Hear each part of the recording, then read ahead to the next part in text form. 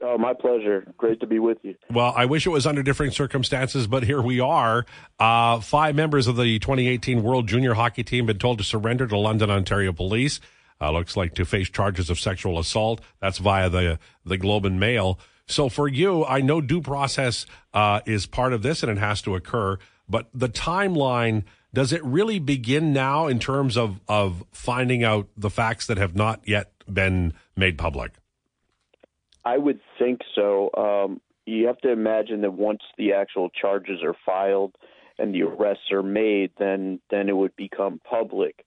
I imagine that the the victim information, things like that, will still be sheltered, but the actual allegation should become public pretty soon. We sometimes, and due process is a difficult thing. So when we hear the 5 names, we jump to the conclusions that all 5 are specific and involved in everything. Some of the things that will come out will be with the specific charges to individuals. Fair? Fair. But the one thing I would caution everybody is we all think we know who the 5 names are because those have been the names that have most publicly walked away from their teams. I think this is one of the few times in journalism that being right certainly trumps being quick, and especially here where you're talking about permanent, lasting impact on the lives of a lot of different people. I think we really need to be patient and see what actually transpires, because there's also the potential that some of these guys are witnesses or other involved in other ways. So I just think patience is probably the best thing to do right now. And it's also possible that some of those 5 names, because of the world we live in and reasons why people step away are different, it's possible that that's not associated with this at all. Correct, or it could be associated in a collateral way. Right. Just to use Dylan Dubé as an example. I mean, I have no idea who's involved, but he was the captain of that team, and for all we know, perhaps he feels some responsibility as being the captain, and maybe it's weight on him, and who knows? But I think it's very imprudent to implicate people until there's actual charges. Yeah, very fair. We are joined by Josh Reinitz from the Hockey Writers. There's also at the center of this, and we don't talk about the individual much. We don't have a name. We would not use it even if we had it. But there's a victim here, and due process involves the victim as well. And I just wonder, and I don't know, and I'm very curious because this happened in 2018, which is, that's several years ago. We're talking coming up on 6.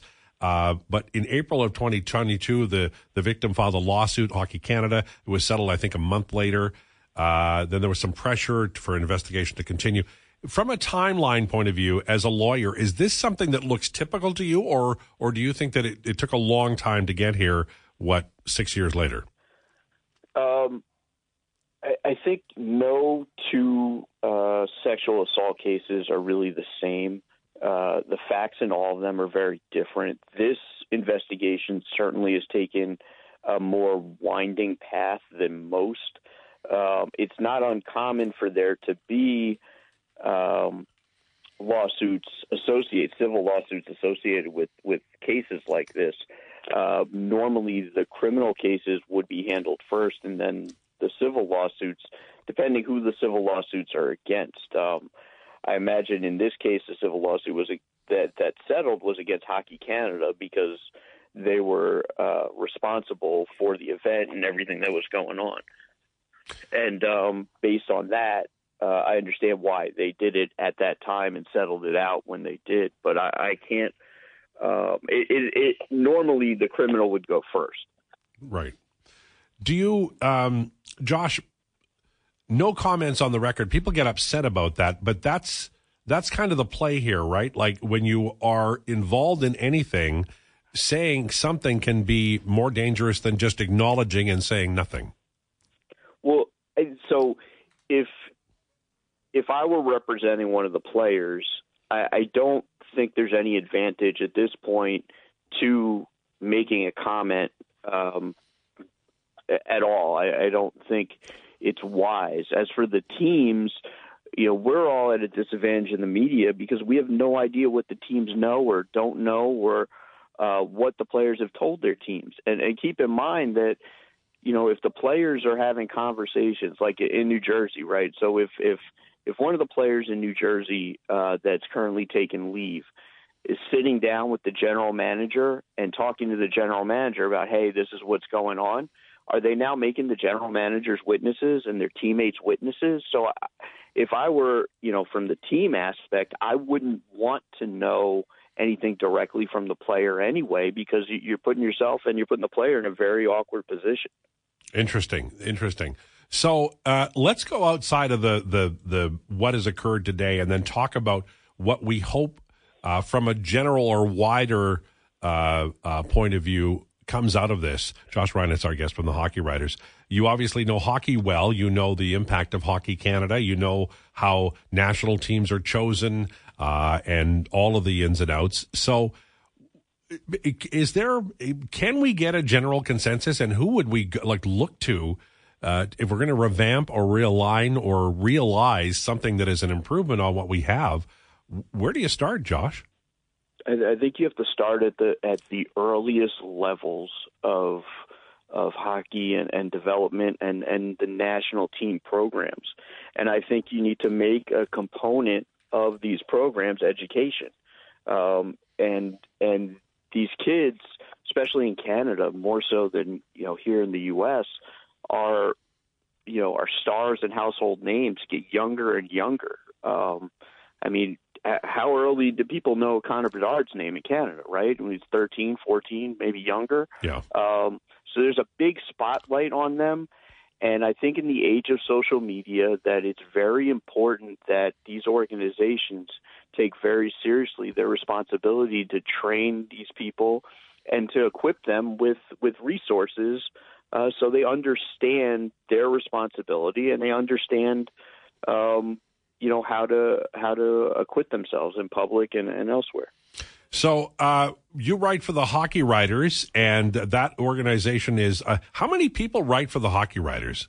Oh, geez, I don't know. I know for the Devils, there's 4 or 5 of us that regularly write on the Devils. So you extrapolate that out. There's probably 100 writers. Yeah, I think that's probably fair. I know there's a lot of draft guys, but I wanted to ask you while I have you, if you don't mind. I didn't pre-plan this, so I didn't warn you. But Tom Fitzgerald is back long term. Lindy Ruff back long term. They're talking to Toffoli's agent. It seems to me this year is a lot about goaltending, and I thought Hellebuyck would be in New Jersey by now. So is this just an organization that is taking the long play and specific years or months aren't important? Because I feel like in any other city there would have been a little more panic to get a goalie. Well, I think so. At the end of last season, I think the calculus for Fitzgerald had to be, is he willing to risk years of Bratt, Meyer, Heischer, and Jack's prime on a goalie situation that's sort of up in the air? And from everything we know, they reached out to Winnipeg, and I don't know if Winnipeg decided to pull Hellebuyck back off the market, and him and Scheifele decided they were going to make a run for it and stay, or if the cost to get him was just too high. And there really wasn't anything else out there this summer that I think would have been a huge impact. But I think you're seeing now that it's unsustainable to keep the situation that they have. And really he's going to have to figure out a solution, whether that is bringing in someone like Kaapo Kähkönen just to stabilize the year and then trying to upgrade over the summer, or it's making a big play for one of the big names that are out there. It's pretty wild. I'm a fan of the Devils. I have been for a long time because I like the way they do business. The goaltending market is so poor right now, right? Like you're not sure, and I don't have a solution. I thought New Jersey would have one by now. Yeah, I think to me the goaltending market, it's like relief pitchers in baseball, right? Like there's 4 or 5 that are guaranteed to be the guys that you want. And then everybody else, it seems like year to year, there's guys that get hot and then guys that aren't. And unless you can find a way to get and lock down one of those 4 or 5, you're going to be scrambling, it seems like year to year. So I guess there's different ways to look at it and how you build your team. But, if I were them, I would really consider if Saros is really available. I think you have to throw all your assets into that direction. I think he's probably the best answer of anybody who's been rumored to be available. Josh, thanks so much for this. A hot potato, you handled it beautifully. Thank you. Appreciate your time, man. Have a great day.